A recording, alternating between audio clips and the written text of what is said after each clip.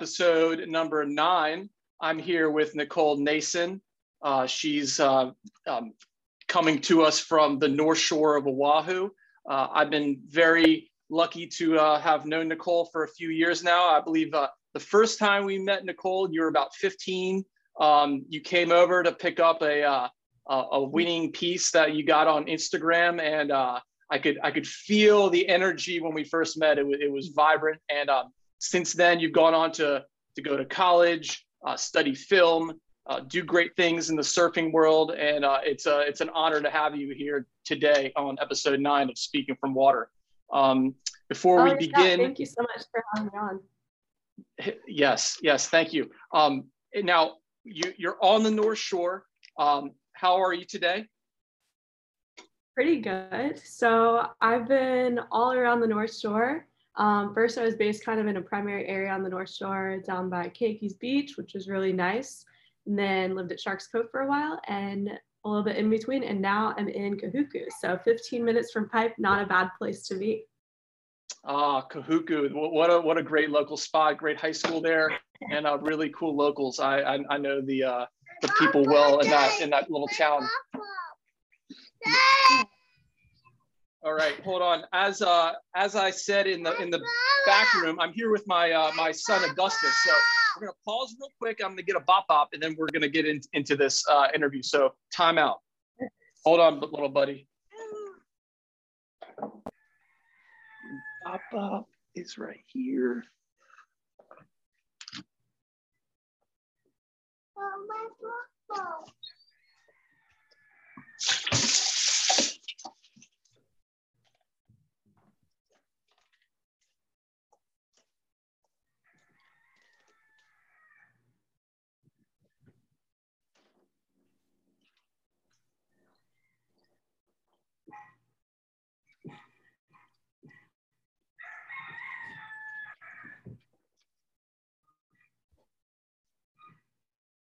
All right, Nicole, thank you for that. Yeah, no worries. I think we're good now. So you're from North Carolina. You had it in you to get going in this world of videography and just art creation. So let's start from the beginning. Tell me how you kind of were like, this is what I want to do. This is how I'm going to do it, and let's go. Yeah, so I guess it started when I was younger. I had gotten my hands on one of those $40 Target point and shoot cameras. And I went around the neighborhood and would get all of the neighborhood kids to model for me. So we would go to random people's driveways and just they could watch from their living rooms, and there would be a whole photo shoot going on. So when I was really little, I knew that was something I enjoyed to do, but I didn't think it was something practical or something that I could do. So it was something that I feel at a young age, I kind of developed my eye, but I didn't really think of anything of it. And then as I got older, I did some surf competition for a couple of years just on the East Coast with Eastern Surfing Association. And I really enjoyed that. But I knew in the back of my mind, I was well, I'm definitely not Carissa Moore or anything. I just love to surf.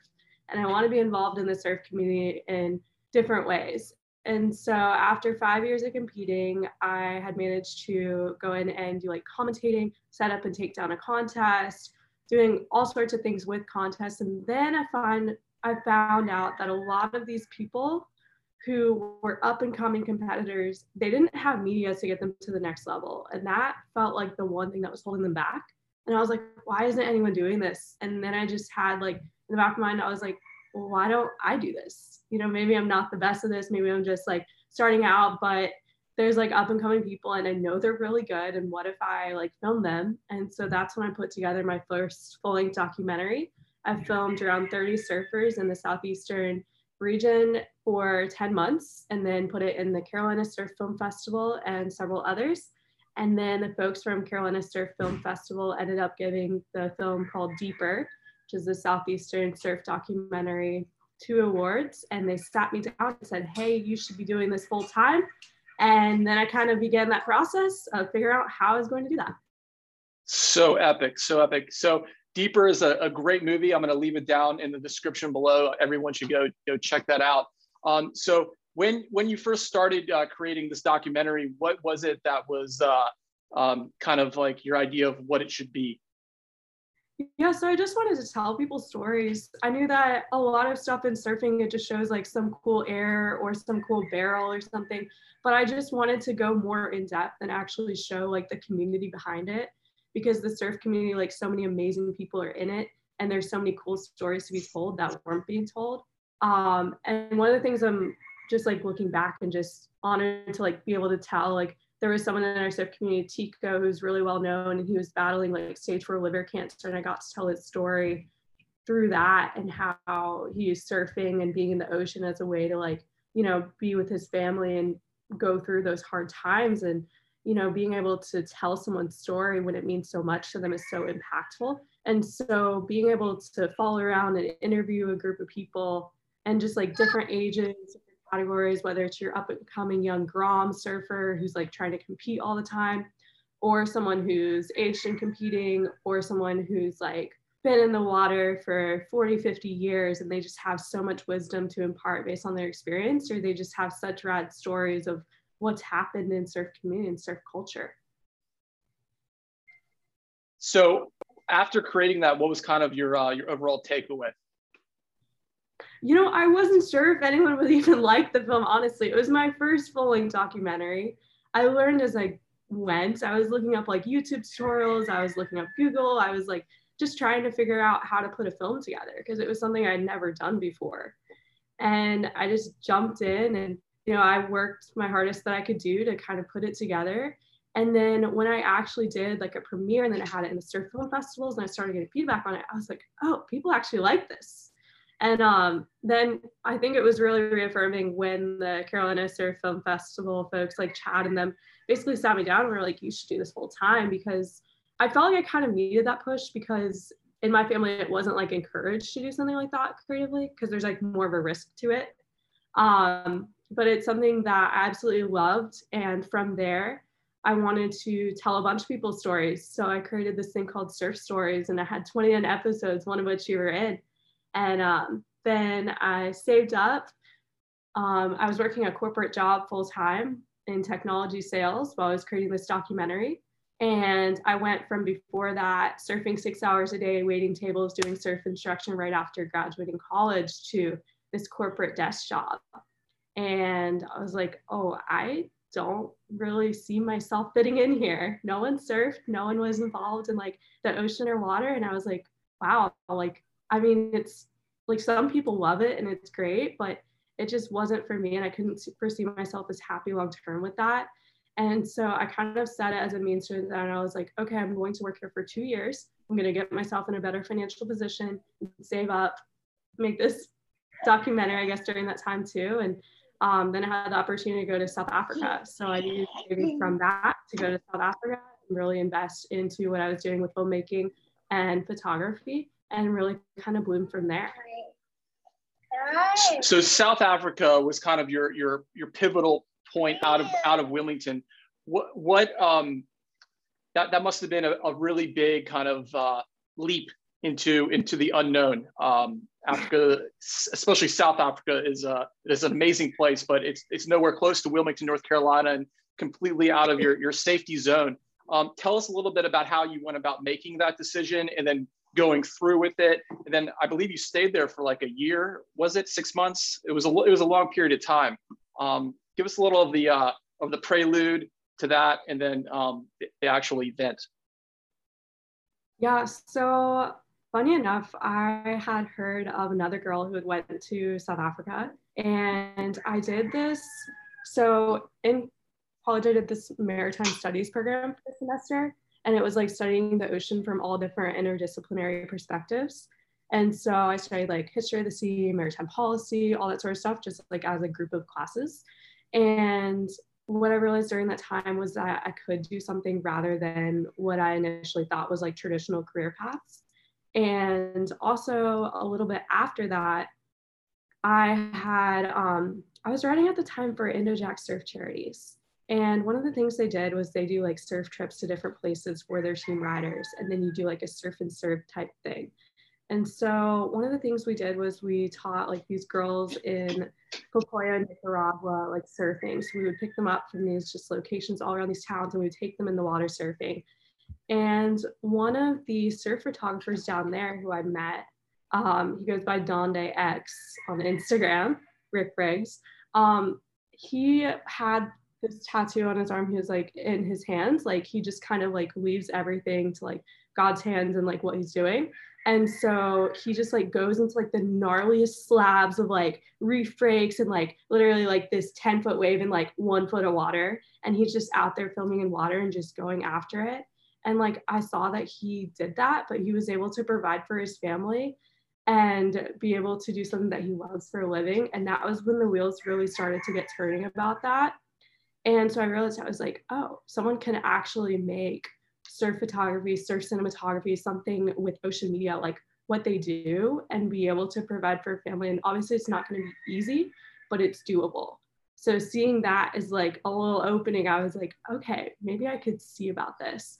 So when I had heard about one of the girls that I went to school with, she went to South Africa and she like partnered with these different nonprofits out there. And she was like serving and living in Jeffreys Bay, South Africa. I was like, oh, wow, maybe I could do something like that.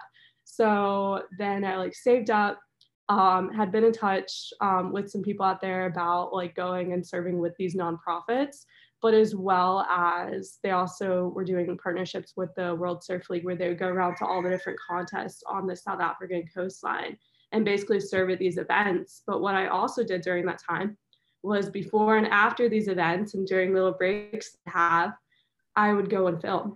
And so I essentially like went around and helped with all these different contests, got so much time at J-Bay, filmed in water at Super Tube, which was a huge thing for me because I didn't think that I could go into super tubes. And then I eventually worked up the courage and like the swim strength and the confidence to really go out there. And so I think the pivotal moment was getting outside of my comfort zone, really taking that leap and knowing that I did have the ability to do something like that and having people in my life that I knew had gone on that path before, obviously in different ways. Not all of them go to South Africa, but just seeing that there is the opportunity out there to be creative and to do what you love and to find a way to make it work.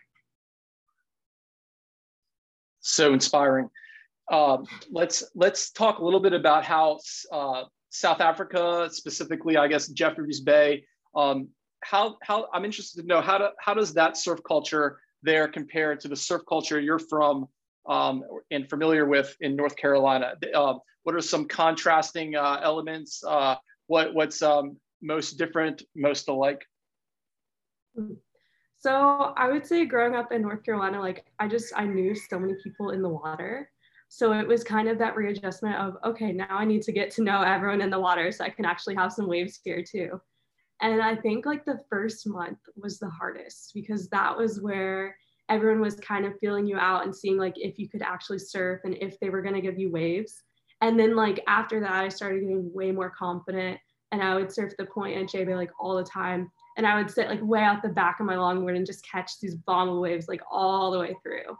And so I think really just being open to the adjustment of being out there and being friendly and getting to know people in the water, and those people become your community as well. So I feel like in that aspect, it's pretty similar because I remember back in the days when I had learned how to surf, it's just like once you see the same people again and again, you become familiar and you all want what's best for each other. And you've got the uncles in the water, you've got the groms in the water, you've got everyone in between. So I think it's a similar dynamic, just a different place and a different wave.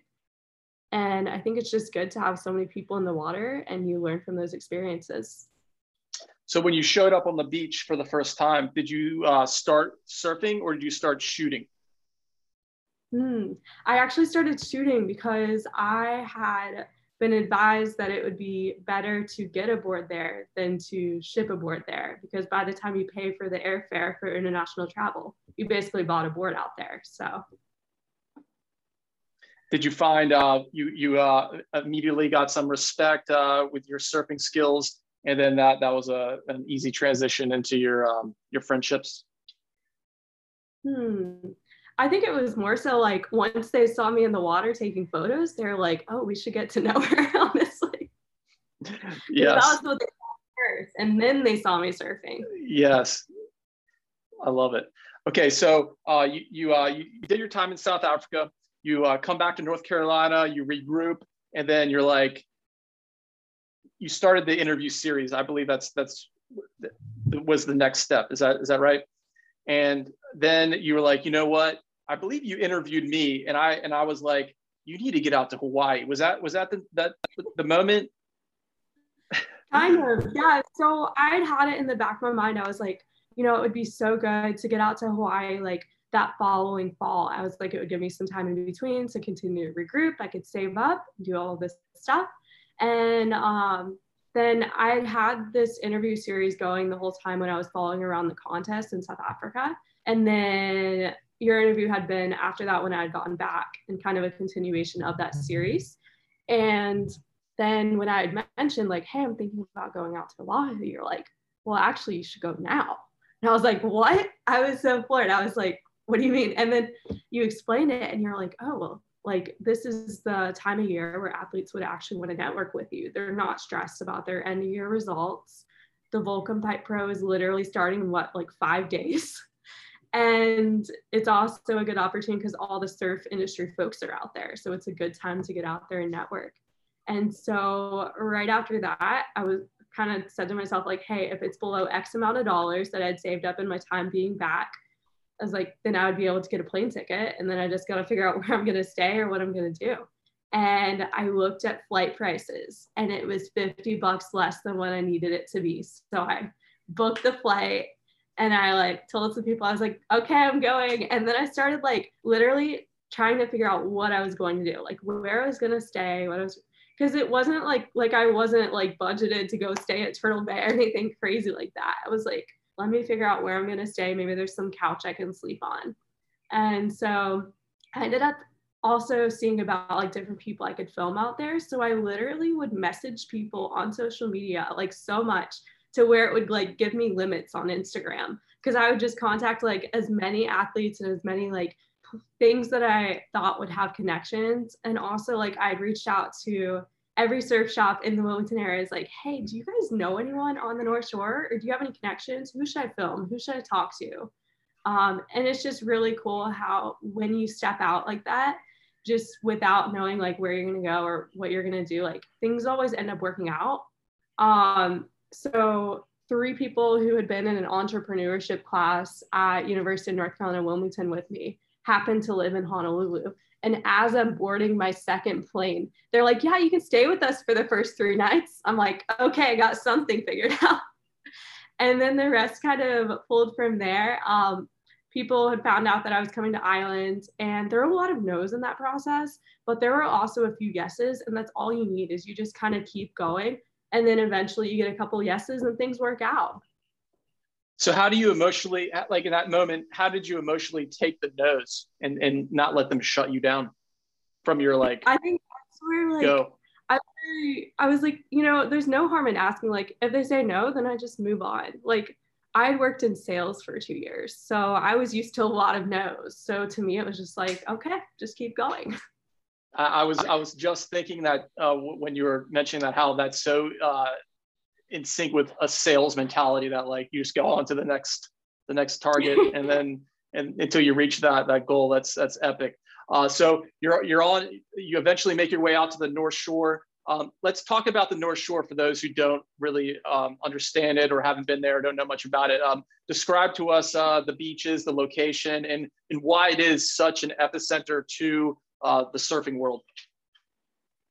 Yeah, so the North Shore, they call it the 7 Mile Miracle, and it's basically a stretch everywhere from Haleiwa Town, which is kind of the town in the area, which has Ali'i Beach Park, which is a powerful wave with a strong current. When it's cranking, it can be like a wave where you do multiple turns on it. It's just a very powerful, nice beach break feeling wave, but it's actually over reef.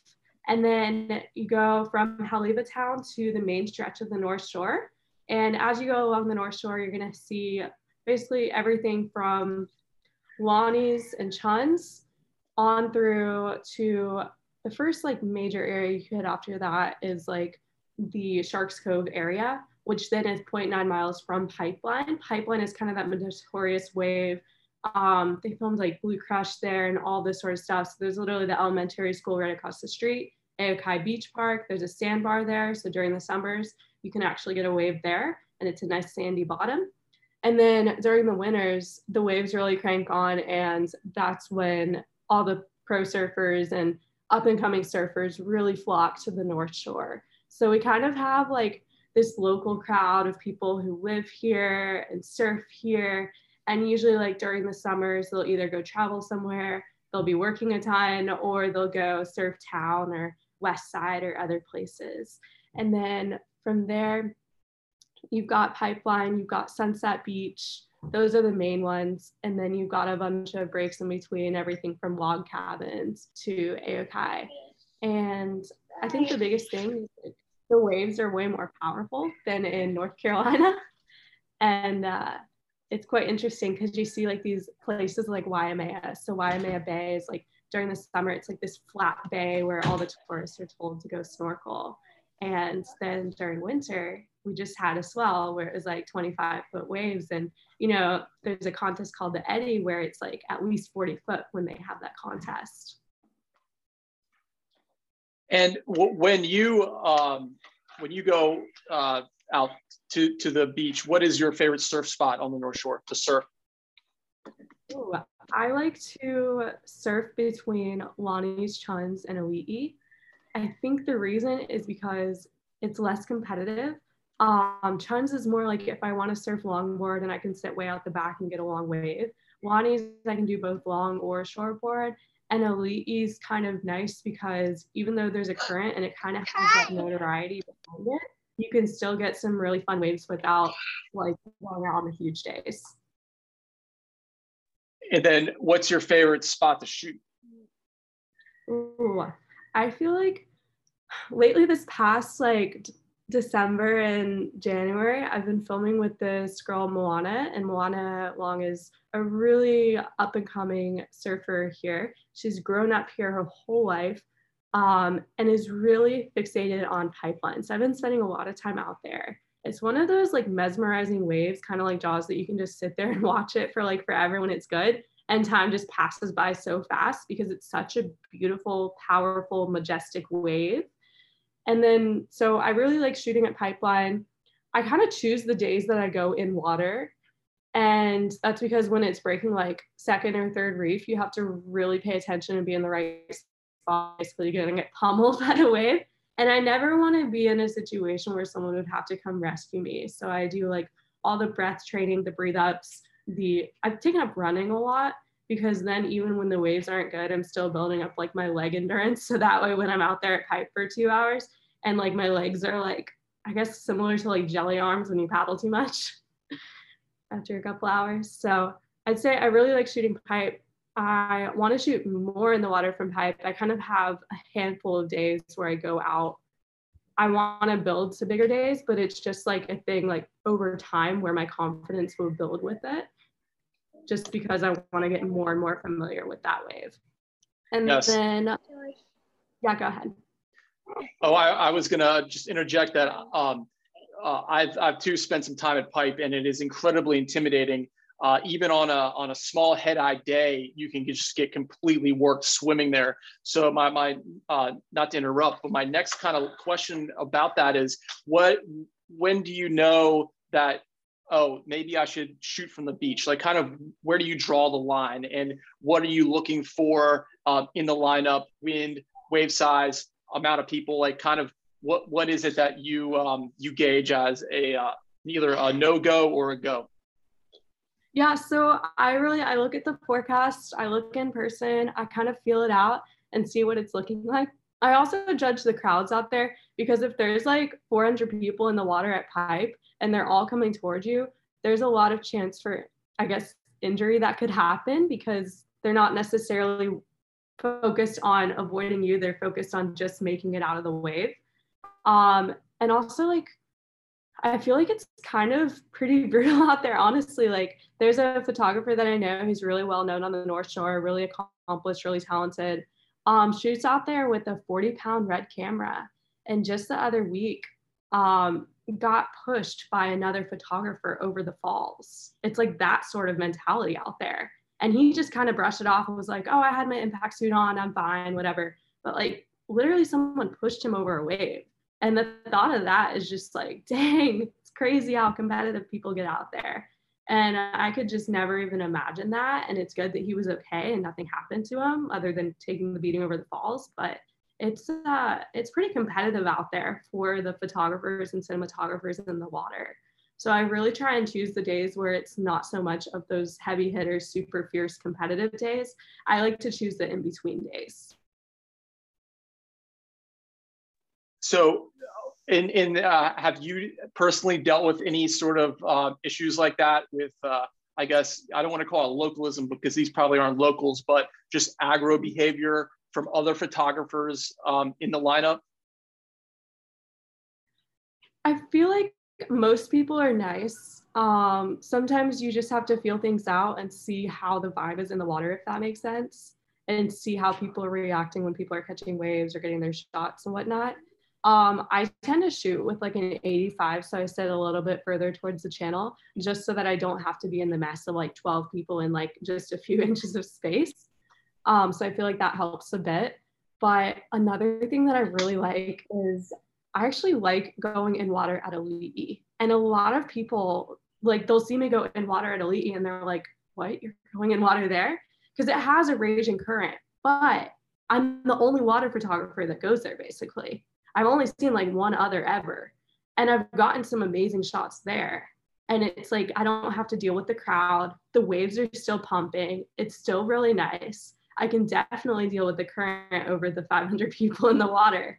So it's kind of nice because I'll be sitting out there and there's an entire group of really talented surfers.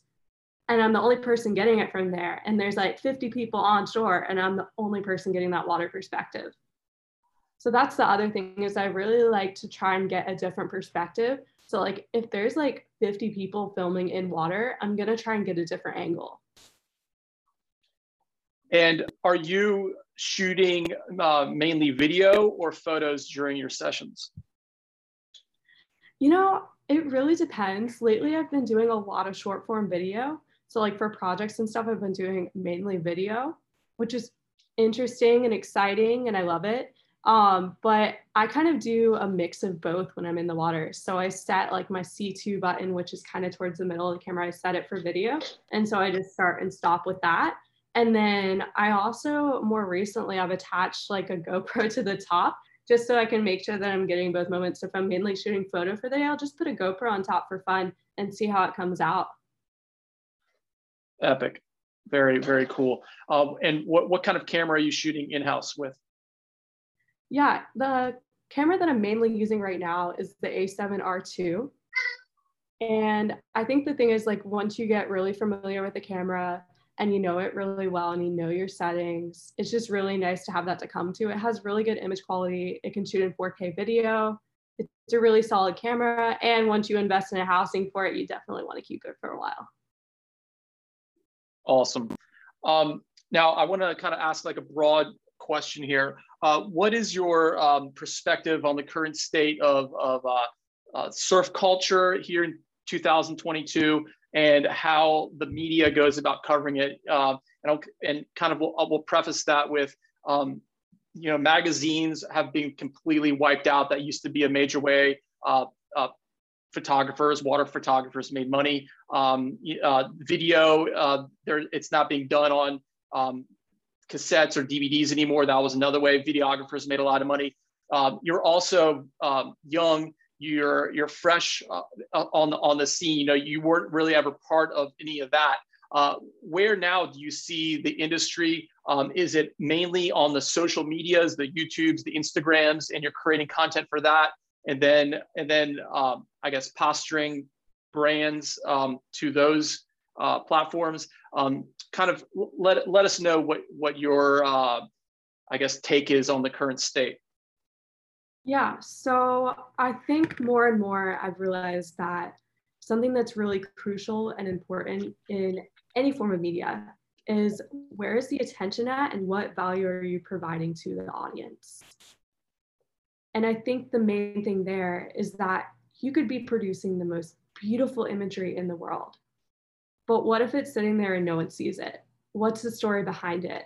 I think people are expecting to hear a storyline. They're expecting to see more video, and then the brands and different ways that someone could get behind it and either purchase your art, buy your film, do something along the lines of licensing from a agency or from brands individually. Well, a lot of that is based on, are they going to get value out of it? What is the perceived value and where is that attention coming from? Are you able to generate that attention? And so that's where I really took a step back and I looked at the data industry. I saw like, okay, magazines aren't doing as well. What else can I be doing? And so back when I was in North Carolina in summer of 2020, I had started doing like these early morning sunrise, like short form videos. And they tend to perform really well, but I didn't really think anything of them. I just really enjoyed the process of creating them. And then coming out here and kind of being really delved in the surf community, I realized that not a lot of people are putting together like a ton of like short form videos. Like, yeah, you'll have like some surf clips here and there, but that's when I really started delving in to short form media all over Instagram, but then using that as a way to gauge the metrics of how people are interacting and reacting to the media itself, and then being able to use those hard numbers to pitch to the different brands, to pitch to the different agencies and the different companies that may want to work with me in the future. So now I can go and have a use case of how I basically went about a marketing strategy for a business and be able to show it to them and say, here's what I did. And we had a reach of this, an engagement of this. This is what we could do, something similar with your stuff on your page or with a campaign for your brand. And so I feel like it's been useful that I had a sales background because basically I get to use that every day, but with something that I love to do and have the momentum and energy for, because I absolutely love to shoot in water. I love shooting surfing and the surf lifestyle. I've realized that I'm not necessarily one of the heavy hitter pipe people wanting to go for the shot that's potentially going to get your head split open for. I'm more of telling stories and being involved in surf community in maybe a different perspective. Like, don't get me wrong, I love shooting from water, but there's some days where you wouldn't want to be in a situation where someone hires you just for the water stuff. I want them there for the fact that I'm actually providing value and attention to the business beyond just taking the shot.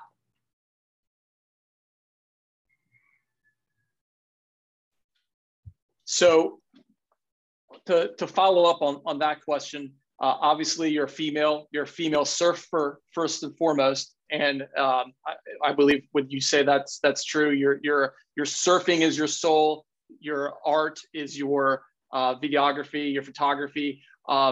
You are friends with a lot of prominent female surfers there on the North Shore. I'm the father of a female surfer. I'm interested to know, what is your take on that aspect of the world and the industry here in 2022. You know, there's not a lot of females doing water photography and videography, or even a lot of female surfing. You know, you find more males in the environment. Why that is, I don't know, but it's the truth. So kind of give me your perspective on that aspect of who you are in your life. Yeah, so while it is a very male-dominated industry, it is a unique perspective that I can bring to the table. So essentially, like, I like to look at things and say, what value can I bring, or what perspective can I bring to the table? So I always look around and I analyze and I say, okay, what is it that I'm shooting today? And I'm not necessarily thinking from, oh, I'm a female surf cinematographer. I'm more thinking from, what story can I tell and how can I tell it the best way that I possibly can? And I'm constantly working to grow and improve in that way. One of the things that I've also noticed too is like certain brands will have like their campaigns for like women's swimwear, surfwear, all these things. And I'd love to see it more focused on the surfing and the swimwear itself for the functionality of it, more so than just photos of some girl in the suit, if you know what I mean. Like there's kind of a line there where it becomes like, is some young girl who's seeing this going to look at this and be like, I want to surf, I want to go outdoors and do this, and this will be a suit for that? Or are they questioning themselves based on an image that they're seeing? And so I feel like that's a really important discussion that we should be having in the future with surfing. I agree. And, you know, my daughter, she's 10 years old. She already understands the sexualized nature of the industry when, as you just described, how the bathing suit is shot, how the bathing suit is cut. What do you believe needs to happen going forward in this world, in this surfing world, to get away from that and into kind of a neutral zone, as I would say? Yeah, so one of the big pivotal moments that I think we're having right now is that the Dahui backdoor shootout is going on. And there's actually, for the first time ever, a group of girls competing at Pipeline and Backdoor for this contest. And I think seeing more firsts for women in surfing is going to be very pivotal. And then looking at how those girls are portraying themselves, which is all in a very positive light from what I've seen, because those are the girls that I want the young and up and coming girls to look up to. I want them to see Moana and Bethany and Bianca and the other girls out at Pipe. And I want them to say like, oh, that's something I could do too, instead of just like, oh, they're wearing this, you know, like they're definitely way more focused on surfing. And I think that's way more positive for the girls that are growing up. Very well said. I'm being interrupted by my young man. He's talking about our sponsor, Athletic Greens. No, I'm just kidding. So following up on the culture and where we are, are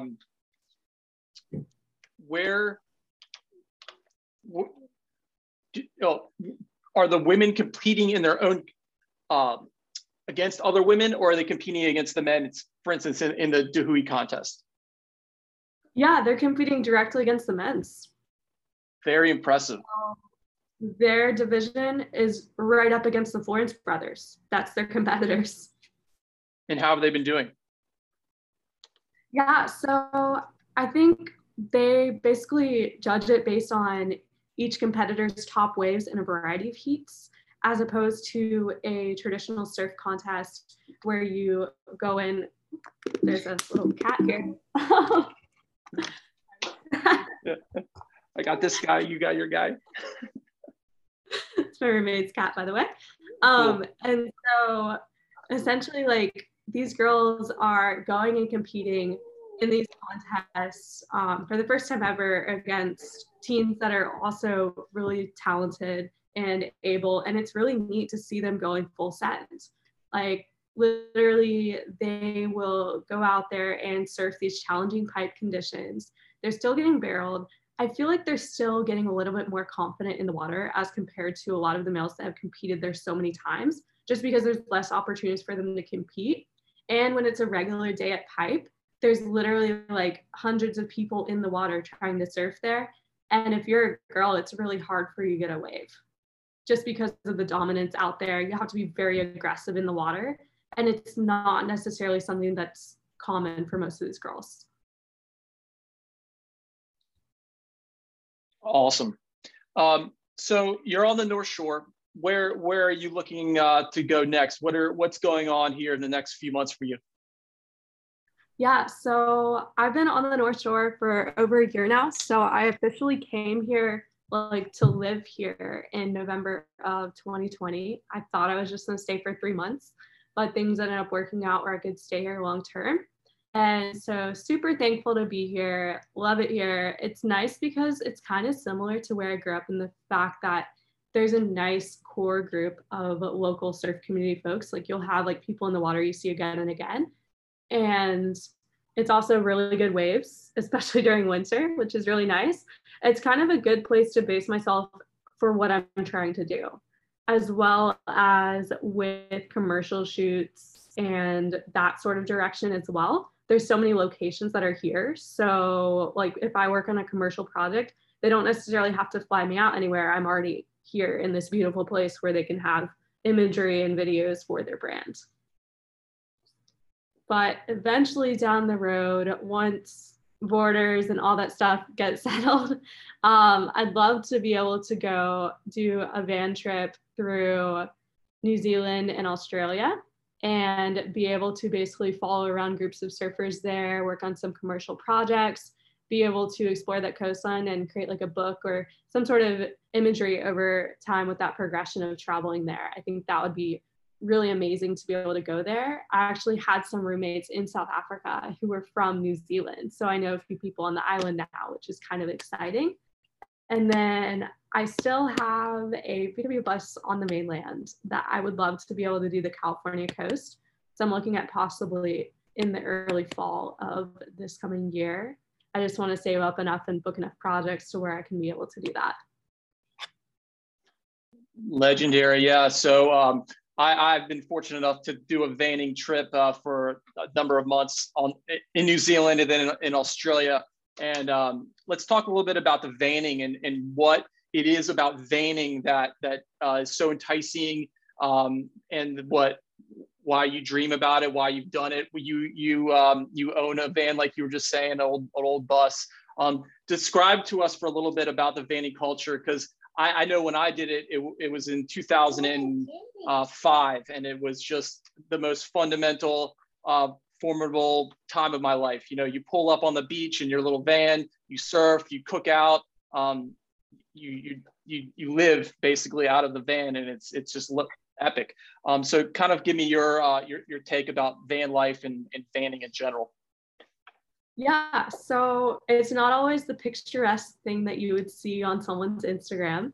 It's very down to the basics, but I love the fact that it's very versatile. You can go anywhere you need to go at the drop of a hat. So if the swell is coming up somewhere, you can just drive a couple hours and go and be there. You're not necessarily tied to like that kind of long-term advanced planning with that. So you're able to really go with the tides, go with the waves, and kind of go to where the surf is great or to where projects can take you. One of the things that's really nice as well is there's certain areas that maybe you would want to shoot at for projects that are maybe near national parks or near remote areas. And so you can literally go to the campgrounds there and you have everything you need and you can just stay in your van. Or there's like different places around the country that just are more remote in general, and you're not going to have a place to stay unless you drive an hour. So if you can just stay right there and be there for the sunrise, it kind of makes sense. Absolutely. And speak a little bit about the people you meet along the way and how they might have the same kind of life philosophy. Yeah, so it's very interesting actually. When I was in South Africa in the Transkei, which is an area kind of a couple hours south of Durban, and it's like these really remote areas. Well, they have like a backpackers out there, and I was staying there for a few days back in when I was in South Africa. And this lady who was out there, also staying out there, she was in her late 30s, and she was expressing to me how I was telling her about New Zealand and Australia. She was like, you should definitely do it. I've done this as well. Like, I went and I stayed in this van. I worked somewhere for 6 months. I saved up. I traveled the other 6 months. And she actually ended up doing better by doing that than she would have staying in her home country. And so it's really cool just how you have this group of basically people that are just going along these coastlines and going and surfing and going and exploring and being a part of these environments in these different ways. I think it's also like a way that you can go and explore while still keeping to a budget. You can also have like a safe space for your stuff, especially as a photographer, like knowing that you can like have your stuff in a space is also great. And then that you're so mobile, it's so versatile. I have like a lot of people approach me when I'm traveling, so you kind of have to discern like who's a good person to talk to and when you should kind of leave a conversation, if you know what I mean. And so I've had my fair share of that. But you end up meeting a lot of really neat people. I think national park campgrounds are where I met some of the most interesting people, because people are just like going and traveling all around, and they have like these insights about the areas. So they'll like have suggestions on where you should go and what you should do and who you should visit and all of that sort of stuff. So I think really just having discernment while you're on the road being careful about where you're going and kind of having a plan. I think the other thing is communicating. So making sure that you have an awareness about your communication style, as well as you're communicating with someone outside of yourself in your little van trip. So that way, if something happens, people know where you are. And do you do these trips solo for the most part, or do you do them with a friend or a group, or how do you set them up? Yeah, so the one that I want to do in the future, I want to do kind of as a group thing because I have some video ideas that I'm pitching to brands to do with it. So I think that would be amazing. But in the past, when I went cross country, I went by myself. So the first 10 days, I had a friend come with me, and then she quickly realized that traveling in a van and staying in these random parking lots was not for her. And so she had like friends and family in New Orleans. So we went there, and she kind of went to her like place there and kind of decided, hey, I'm gonna do this instead. And because it is rough, it's not easy, but we kind of knew that going into it. But it's just like the reality actually hits you a couple days in, and you're like, oh wow, like you're in a van and you're traveling, and that's like what you've got. So it's pretty intense. People think it's just like this aesthetic thing, but it's so much more than that. But you learn so much and you grow so much. You learn a lot about yourself. You get to explore beautiful places, and it's a way that you can do it uniquely. And to kind of shift gears a little bit, go a little more broad, 10,000 feet, so to speak. What inspires you most and keeps you most stoked? Like what gets you just going? I would say the people in my life, the community, the friendships that I have, the opportunity that you never know who's going to see your work and what it's going to lead to. I always try and tell myself, like, if there's like another piece of work that you're going to put out, what are you going to say with it? And like, what do you want to accomplish through it? Like, do you want someone to see this and be inspired? Do you want to like have someone go about their day and just like smile or laugh, or, you know, just the little things, and realizing how much of an impact you can have just as an individual, but also like being a part of your community. And I think it's so refreshing to also like surround yourself with people that are positive and also going towards goals in their life and have ambition, because if you, the people that you surround yourself with determine the direction and quality of your life. So if you're surrounding yourself with people who maybe don't have those dreams or kind of look down upon your dreams, then you're not going to like, I mean, you can go far, but maybe it's not as encouraging, or maybe it's not going to be the best work environment for you versus having a bunch of people around you that are also like going after their goals and really working hard towards their dreams. Very well said. Very inspiring. How does the water play into that? Does the water have to be there? Does the water need to be there to tell the story that you want to tell? And if so, what about the water? Like how does the water do that? And aesthetically speaking, how do you incorporate the water into that storytelling piece? Yeah, so by far, I absolutely love projects that involve the water the most. And most of the things that I choose to do independently, as someone who creates imagery and basically goes out into the ocean, like it's just something that I'm constantly in awe of. Like every time I go to the ocean, every time I see a sunrise or sunset over the water, I'm just so thankful and so humbled that I'm just out here able to witness it. I'm here able to go into the ocean and to be able to swim around, to be able to surf.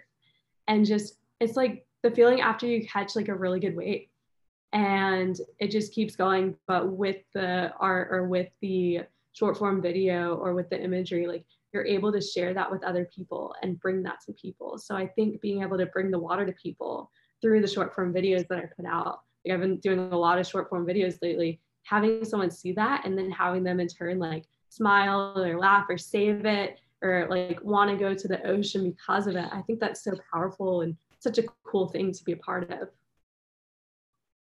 With that said, what is more powerful to you, getting barreled yourself or shooting a barrel? Honestly, like I would say shooting a barrel. And the reason is because literally this joke on someone's face, like when they're smiling ear to ear and they're just over the moon excited. Like you can't compare that. And like, yeah, I could like take my waves, but I just feel like surfing by nature, it's like a very selfish sport.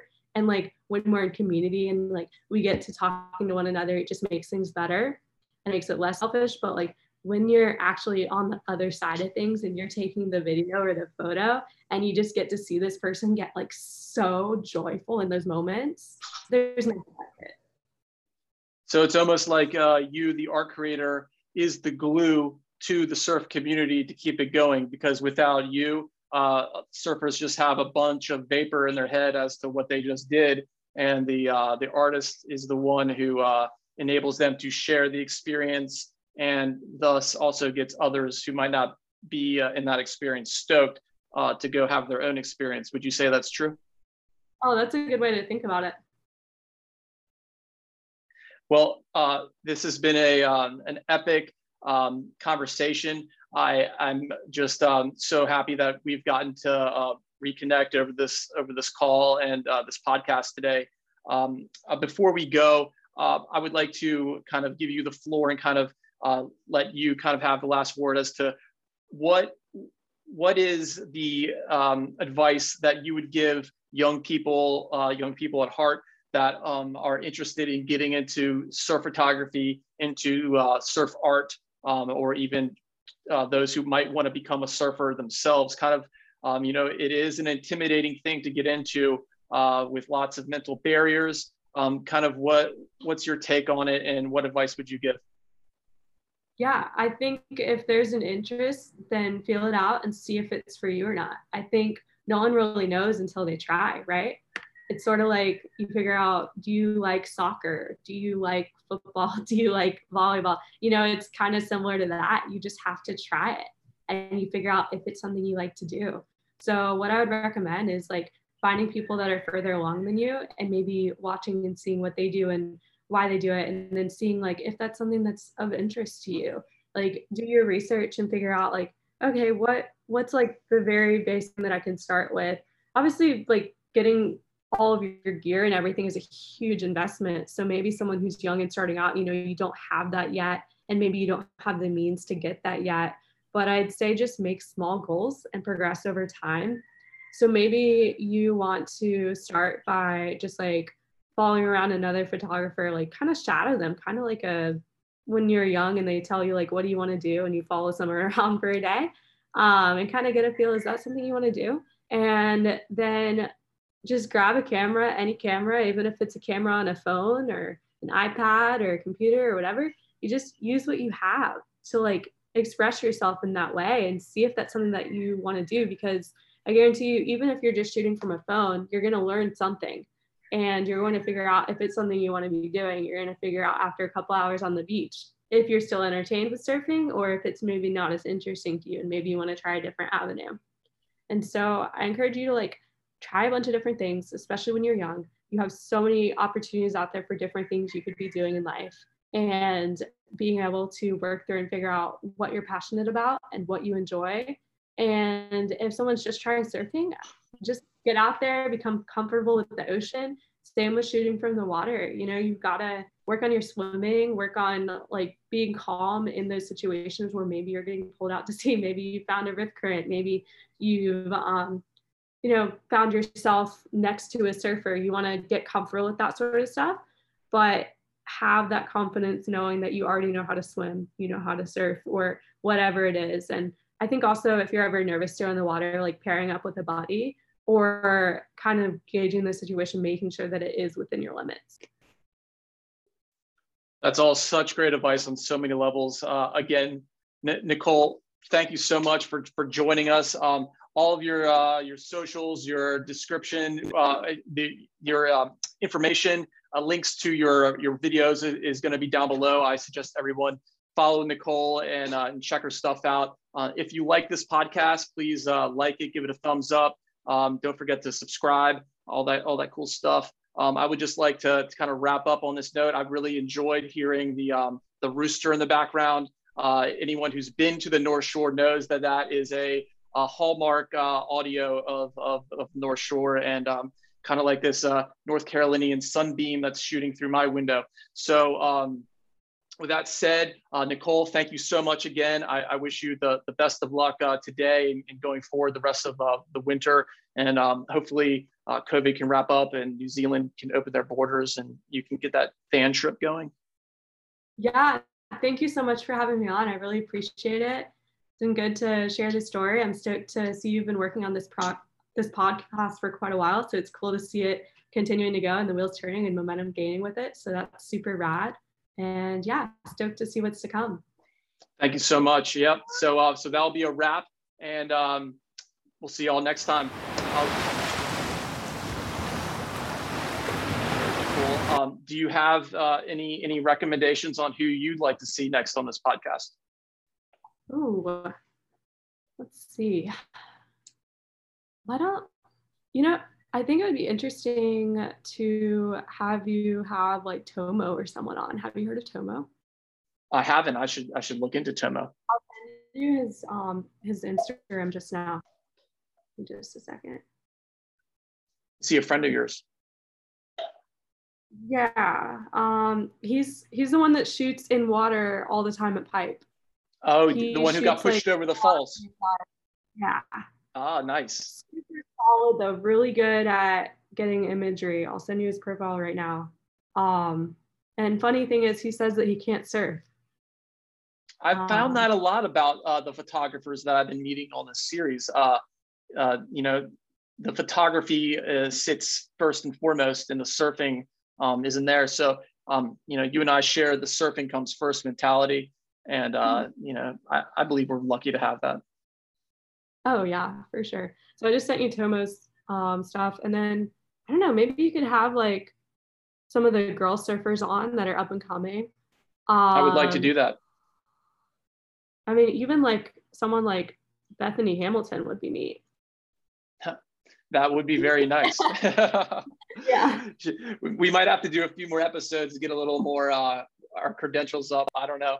I've tried to get in contact with her before for she was actually in the running to be Miss North Carolina, or excuse me, the Azalea Festival Queen in the year I did it for the Azalea Festival, 2016. But she gave them a big no. So yeah, we did get close. We did get close, but she couldn't make it out. Oh wow, my son just dumped all the milk on the floor. We'll clean that up in a minute. Yeah. Before we go, I had one more question. As the milk spitter spatters in the background, what is your take on NFTs? Yes, I want to get into NFTs. It's been on my to-do list. I've basically done some groundwork, kind of research on it. I want to figure out more about like the OpenSea, about like crypto and all of that stuff. So I'm basically in kind of educating myself about it, but also like as soon as I like set myself down to finally like understand it, I've gotten super busy, which is such a blessing and I'm so thankful. But I just shot like a commercial project that the video is due on February 10th, and that was really intensive. And then this past month and through the end of this month, I'm filming Moana, so like I'm on call like all the time. And like congratulations, that's so sick. Which is so cool. And then she's about to start a YouTube channel, and I've been putting out like 2 YouTube videos a week, and I've been doing 4 short form videos a day. So somewhere in there, I have it like as soon as I finish like this video project and getting out a couple more media proposals that are on my to-do list, that's like the next thing. Well, amazing. The Global Surf Gallery is transitioning into the NFT world. I have a few NFT projects going on myself. I've spent the last 8 months just deep diving into this, doing all the research. So if you want to do any NFT releases on our account, think about it. I have all the code to get into the OpenSea without doing all the Ethereum purchasing and setting up. So if that's coming soon and interesting to you and to the audience, maybe we can do that. Yeah, definitely will be in touch. Awesome. Well, Nicole, thank you again. And I wish you the best of luck today and going forward. Yeah, no, thank you so much. You and your family are well? Oh yeah, we're very well, thank you. Yep, Augustus is 2 and spilling milk, and the kids are at elementary school right now. Yeah, I actually was held up the other day in front of my house, and my van got stolen. So that's new news to us. Why did you find that? No, I never found it. Yeah. So I'm in the market for a van currently, and we'll get one soon. But goes to show, don't leave your keys in your van. Yeah. Right. Oh man. Yeah. Yeah. Even if it's like the most comfortable place, like Yeah. you just think, oh, I'm going for yeah, you gotta live like everyone's a gangster, unfortunately, and but us softies will get through this world. But with all that said, Nicole, thank you again, and I look forward to seeing you next time you're over here in good old Wilmington, North Carolina. Yeah, I know for sure I'll be there for like a week or two come July.